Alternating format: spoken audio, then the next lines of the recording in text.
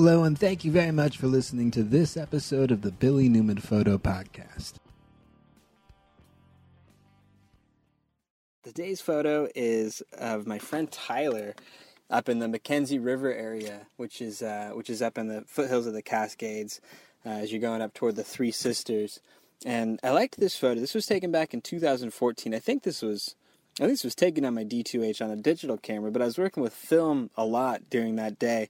And the cool thing about this image is what you can kind of notice at the base of it as Tyler stands there in this marshy area of a field, is that there's all of these small kind of yellow bulbs that seem to be popping up through the photograph. They're really yellow flowers. They're sort of a variety of maybe a lily, but maybe it's a little bit more than that. It seems like it's like kind of a prehistoric marshy pond plant, like I guess like a lily pad that's blooming. But it's really cool. I'd not really seen them before.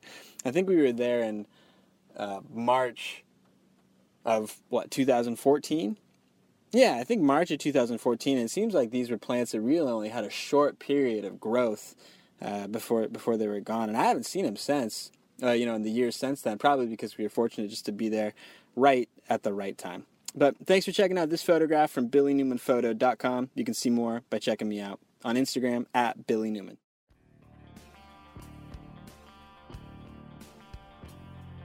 You can see more of my work at BillyNewmanPhoto.com. You can check out some of my photo books on Amazon. I think you can look up Billy Newman under the authors section there and see some of the photo books on film, on the desert, on surrealism, on camping. Some cool stuff over there. Oh, yeah. There's been so many discoveries since the last time we were here. Gravitational waves have been verified. They've been projected before, but now they've been verified. I suppose. They say the math is strong. I'll let the scientific community vet that all. But yeah, they say that they found, a 26 and I think it was a 26 and a 34 solar mass black hole orbiting each other, came closer and closer, kind of spiraling in on their same point. And then they finally merged together when the two giant black holes, a solar mass, like we talked about before, is the size of our sun. So one sun around Earth is one solar mass. So these black holes were each 30 solar masses, so 30 times more massive than the mass of the sun. And these two black holes spiraled in at each other. And it's at this rate, I think predicted in Einstein's theory of special relativity, where it kind of matches a pattern of how gravitational bodies will orbit around each other and then collide with each other. And so when these two bodies collided with each other, there was if you think of E equals mc squared as energy equals mass times the velocity of light squared, then what that would mean is that when mass is accelerated to a certain point, it turns into energy. That's what happened in this event. These two 30 solar mass black holes collided with each other. It released 3 solar masses. That's 3 times the whole mass of our sun from mass into energy out into space. And I think this is one of the largest or the most energetic events that we've been able to record in cosmology. Pretty big event. Yeah. Well, yeah. Or not in priority, but in amount of energy that's exchanged at a single point that's verifiable. Right. And so that's, I think, what the type of thing that this type of observatory was looking for, was something to collect these gravitational waves. So it's a really cool story. They've kind of figured that out. I think that was back in September that they made the observations. And then now in, mid-February, that's when they kind of announced it. Probably won't make a lot of changes for any daily use, but it will change a lot of the astronomical, I'd say part of the study of astronomy going forward in the next 50 or 75 to 100 years, is because now we can make gravitational telescopes. We can make these tools that are able to observe gravity waves out in space. And this is just the first time that we've done it. This was an observation of one of the most strong signals or strong events that we'd be able to gravitationally pick up. And so now from here, over the next several generations of this technology, they're going to be able to refine it so much more that they're going to be able to pick up much more subtle gravitational waves. And once they're able to do this, or once they're able to, let's say, now that it's proven, put this type of technology out into space and then make that expanse really vast, we're going to be able to refine details of these gravitational waves to a much smaller resolution. And that's going to give scientists and cosmologists and these new gravitational wave astronomers more tools to look into the universe, and especially look into the early stages of the universe forming, which is going to be really exciting. I think this event that they observed was 1.5 billion light years away. They say it's not triangulated, so they don't know exactly where in space this event took place, but they say that it would be out somewhere past the Magellanic Cloud. If we were to kind of think about it in the sphere of the sky, that's in the southern hemisphere. Pretty cool stuff.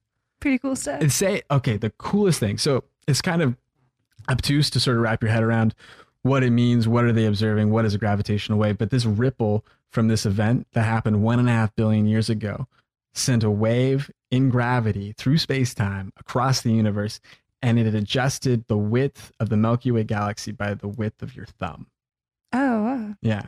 That's So strange. in the room, there's, in any kind of human perceptible distance, there's no change.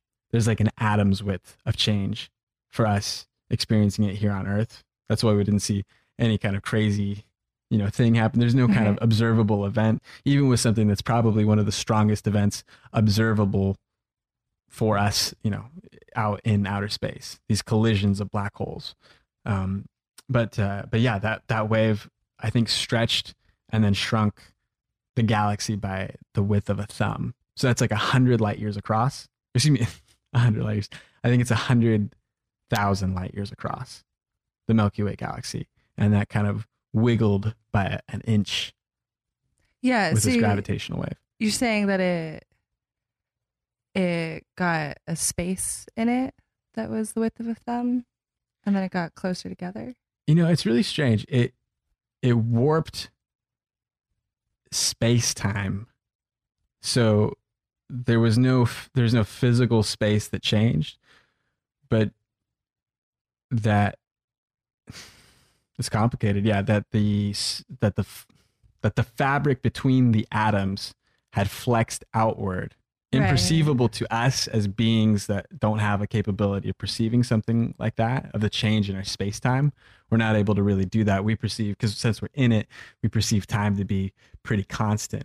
But if we were outside of that, we could see that the fabric of it, the size of it, stretched out an inch and then came back together. So if we think of the expanding universe, it's the expansion of space-time that's traveling outward. So the physical distance between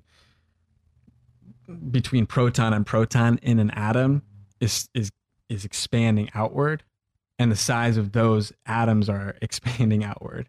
It's like space-time is expanding. Right. It's just sort of all expanding together. But in this situation, just this wave came through. Like we think of a wave on a beach, it rolled through, and like when we were in the waves in the ocean a few weeks ago, you'd kind of be in the wave, it would move through, but then it would go back to the status of the water before the wave, right? So the wave similarly came through. It didn't displace anything or move anything permanently, but it just during that time that was going through. Yeah, stretched it by some amount and then had it come back together. But that's the amount of distortion that was sent across from that gravitational wave. And gravitational waves, the reason that it's important to us is that it was the thing that was one of the last things to be identified, or how would that be? One of the last items in Einstein's theory of special relativity that was yet to be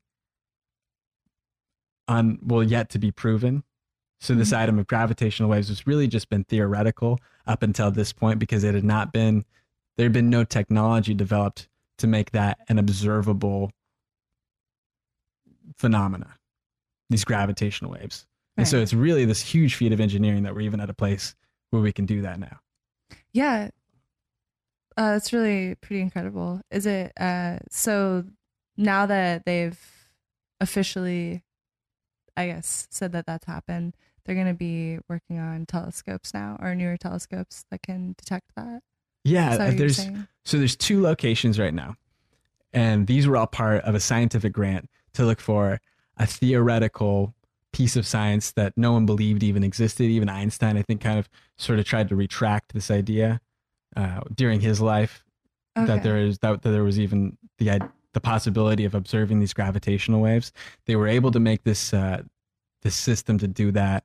It's a gravitational wave observatory. Really interesting stuff. I won't get into exactly how they do it, but it's a laser interferometer, and it uses like a period of an amount of time to bounce a laser beam back and forth. And if a gravitational wave goes through there and stretches space time out, then the wave of light takes longer than the speed of light to go all the way down to the end and then back. And so they're measuring that amount of time, that period, really, really accurately. And then when this happened, the wave came through, it stretched space time over that distance, and then the wave didn't come back at the right time. That means that there was a measurable gravitational wave that passed through that space time that stretched that tube of the observatory, and that's what they recorded. They did this in 2 locations, all part of the same, I don't know, observational.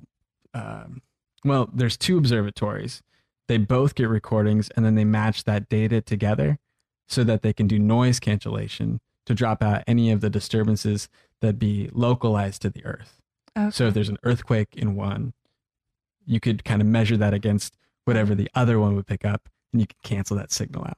Okay. Yeah, it's cool stuff. So now that it's been proven, now that this really experimental thing that cost billions of dollars to get set up for the first time has now been proven, it's going to be this huge expansion into the scientific community where they're going to be building out a lot more of these tools to do gravitational wave observations. That's really cool. It's going to be really exciting. Yeah, I'm really glad that that it came through. We're going to see a huge expanse in the field of cosmology in our lifetime. Now that this is something that's out there that people, well, that astronomers will be able to do research on. It's going to be interesting to find out, I guess, what kind of new discoveries kind of come from this. Yeah. It'll take some time to vest, but it'll be really cool. Yeah, it'll be really neat to see what new things we're figuring out. Yeah, it'll be a lot of fun. And so what are the names of the observatories that proved this? Yeah, so like I think I mentioned that there are 2 observatories that were picking this up, and they were doing noise cancellation against each other to try and refine the signal, which is part of how the technology works that they're using. And so the installation is called LIGO. It's the Laser Interferometer Gravitational Wave Observatory. It's an acronym, and there's 2 installation sites. Right now, they're both in America. I think they're going to expand soon out from that, because there's going to be an advantage if there are, well, at least if there are more than 2, because right now with 2, they're not able to triangulate the position of a signal that they get. And so once they're able to triangulate things, that question that we had a few minutes ago when we were talking about where this event, this black hole collision took place in the universe, we'd be able to better pinpoint that answer if we have 3 of them, because we'll be able to triangulate that signal. So with the 2 of them, we're only able to tell right now that they're out in the Magellanic Cloud. So the 2 observatories that exist, one of them is in Washington State, and one of them is in Arkansas right now. It's cool. Okay. I think the best place for them to be would be off the Earth entirely. So same as like the Hubble telescope. When we started doing optical observations of space above us, we used a telescope here on Earth, but really ultimately the best, highest resolution way that we can make observations of the universe was by putting that telescope outside the gravity well of the Earth and putting it out into space where there wouldn't be any disturbance from light pollution or atmosphere or vibration. And they could put this telescope up, make it perfectly still, and have it take these really long exposures or long periods of light collecting to get these images or to get this resolution of data so that they can look out so deeply into space. Really cool how they're able to do that with optical telescopes. I think in our lifetime, over the next 30, 40 years, if this seems like a promising field of science, we're going to see that expand out into laser interferometer gravitational wave observatories that are put out into space as like long satellites, or satellites that communicate to each other and send a pulse back and forth, or send a laser back and forth to each other, and then try and pick up that same period of time as the technology and algorithms for this get a lot better. It'd be really cool. That would be really cool. Yeah. Yeah, it would be really neat. So I think right now, since they have proven that there are gravitational waves, there is now funding made available for a 3rd LIGO installment to, I think, be put into somewhere in the US. Probably take another 10 years for that installation to go online, I'd bet. We might see others like this come up from other educational institutions around the world. Like we might see something from CERN, or we might see something from, just from some other installation that would want to build something like this now that it's a provable, scientifically researchable field of cosmology. Be really cool. It's going to be one of the most exciting things that happens for this next century of scientific discovery. I think this is probably one of the groundbreaking things that'll be part of learning about gravity, learning about that part of early universal history. Be interesting. Yeah, it would be really interesting. Yeah.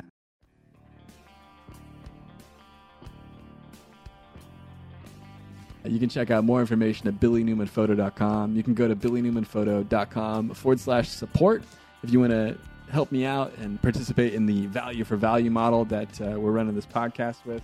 If you receive some value out of some of the stuff that I was talking about, you're welcome to help me out and send some value my way through the portal at billynewmanphoto.com/support. You can also find more information there about Patreon and the way that I use it if you're interested or feel more comfortable using Patreon. That's patreon.com/billynewmanphoto.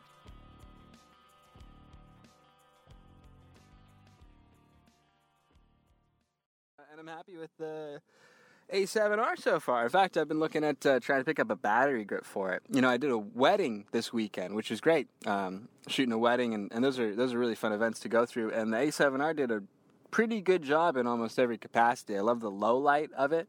The way the sensor works is really great. Super high quality. All of those things, they fit the mark for what I need.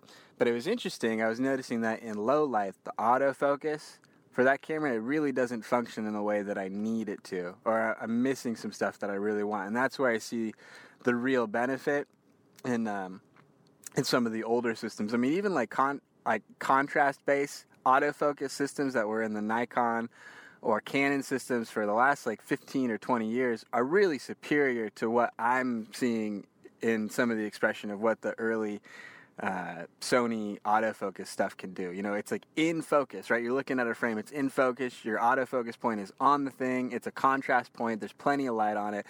You go to autofocus and then your lens just spins out and it does nothing for like 4 seconds. It just spins out to infinity. You see just blurriness, you lose the moment completely, it comes kind of back in. Maybe it finally grabs focus and then you take the picture, but you kind of miss everything, or you just, I don't know, like there's a lot of times where you're waiting for the camera to focus, but really should just be like, pull up to your eye, it sees focus, you hit it, grab it, click it, go. I'm having a harder time with that than what I thought I might, and I think some of that could be because of the lack of the phase detection autofocus system that like the newer A7R 2 has, or the A7 II, A7S II, A9, or A9, right? Yeah, that's a Sony one. And like a lot of the new Canon cameras, they have this phase detection system. It's supposed to be some better multiplexing system of finding autofocus, but there used to be systems that worked pretty good. Like my D3 had 53 autofocus points, and it could pull up, I don't know, something like that, but it had plenty of autofocus points, and it could grab your autofocus point. Even in pretty low light, it could kind of get, oh, that's at infinity, or oh, that's pretty close to right next to me, so I'll stay there. And so it's interesting kind of learning how that behaves. But overall, the photos from the wedding came out really well. A lot of the stuff worked out very nicely. I've been really happy with it. But another thing that I noticed is with running a camera as a device, like more like an iPad or like more like your phone, where it's got some screen on a lot of the time, it's got processing stuff going on, it's moving gigabytes and gigabytes of data to a card. It's just drawing from the battery almost constantly. I mean, like during a wedding, I guess to kind of think of power consumption like this, I wrote 48 gigabytes of data to SD cards. And so that's going to take some amount of battery energy, stored energy, to write all that data to a card. And so in that capacity, I kind of do get that it would take a good bit of power to write that much information down, to capture it and then write that much information if you think about everything that it has to do. So in that way, and then run a screen and run the processing and run it visually and all that. So I kind of forgive it in a capacity. But what I noticed, though, is that I really did go through a couple batteries shooting in just sort of a regular fashion at this wedding for most of the day. It was like a full day of shooting, but it really was burning through those batteries pretty quickly. Like you look at it, you're like, oh, whoa, I just use like 10% in a pretty short amount of time. And so with that, I was kind of thinking, and as it's been the plan for a long time for just, I don't know, kind of like a best use case for professionalism, what I really want to do is get the battery grip that goes in accompaniment with the A7R. And the battery grip, I think it's like a Sony piece that fits. Everybody's seen a battery grip before, but the one where you can throw the two camera batteries into the battery grip. You can get an extended amount of life from your camera that way, and you get like the portraits, or what is it, like the vertical shutter release, so you can flip your camera up and shoot in portrait mode. And I like the size of it, the look of it. It'll be an awesome kind of compact professional. What is it? Not SLR. I keep wanting to say professional SLR, but an interchangeable lens camera. An interchangeable lens camera. That's rolling right off my tongue, isn't it? So yeah, it's going to be interesting. I want to go for the battery grip though, and I think that could kind of solve some of the problems that I'm having with battery usage issues of the camera kind of coming up dead after 2 or 3 hours or whatever it is. So I don't know. I've heard plenty of other people in relationship to wedding photography kind of complain or grouse a little bit about some of the features that are associated, or some of the things that make the workflow of wedding work, of a wedding shoot, go by a little bit more difficultly with a featured camera like the A7R. But I've heard of people that are really into it too. So it seems like a couple different things.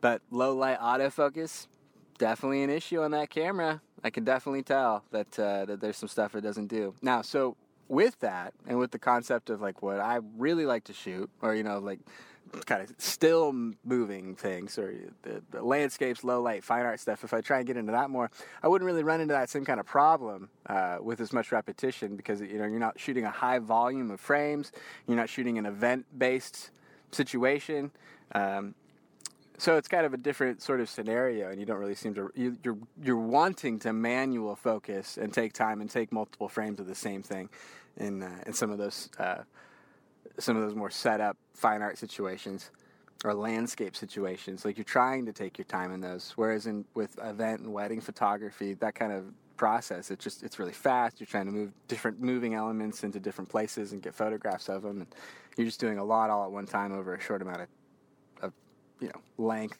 of the amount of time of the event.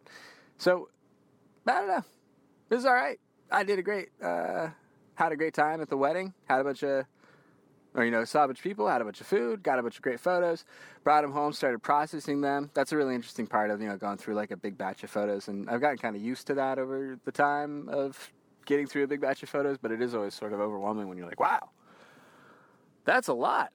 That's like a whole big data project I got to go through now. Like, you don't realize like how much it really takes to get through a bunch of stuff when you finish it. Thanks a lot for checking out this episode of the Billy Newman Photo Podcast. Hope you guys check out some stuff on billynewmanphoto.com. A few new things up there, some stuff on the homepage, some good links to other outbound sources, some links to books, some links to some podcasts, links to some blog posts. All pretty cool. But yeah, check it out at billynewmanphoto.com. Thanks a lot for listening to this episode of the podcast. Talk to you next time.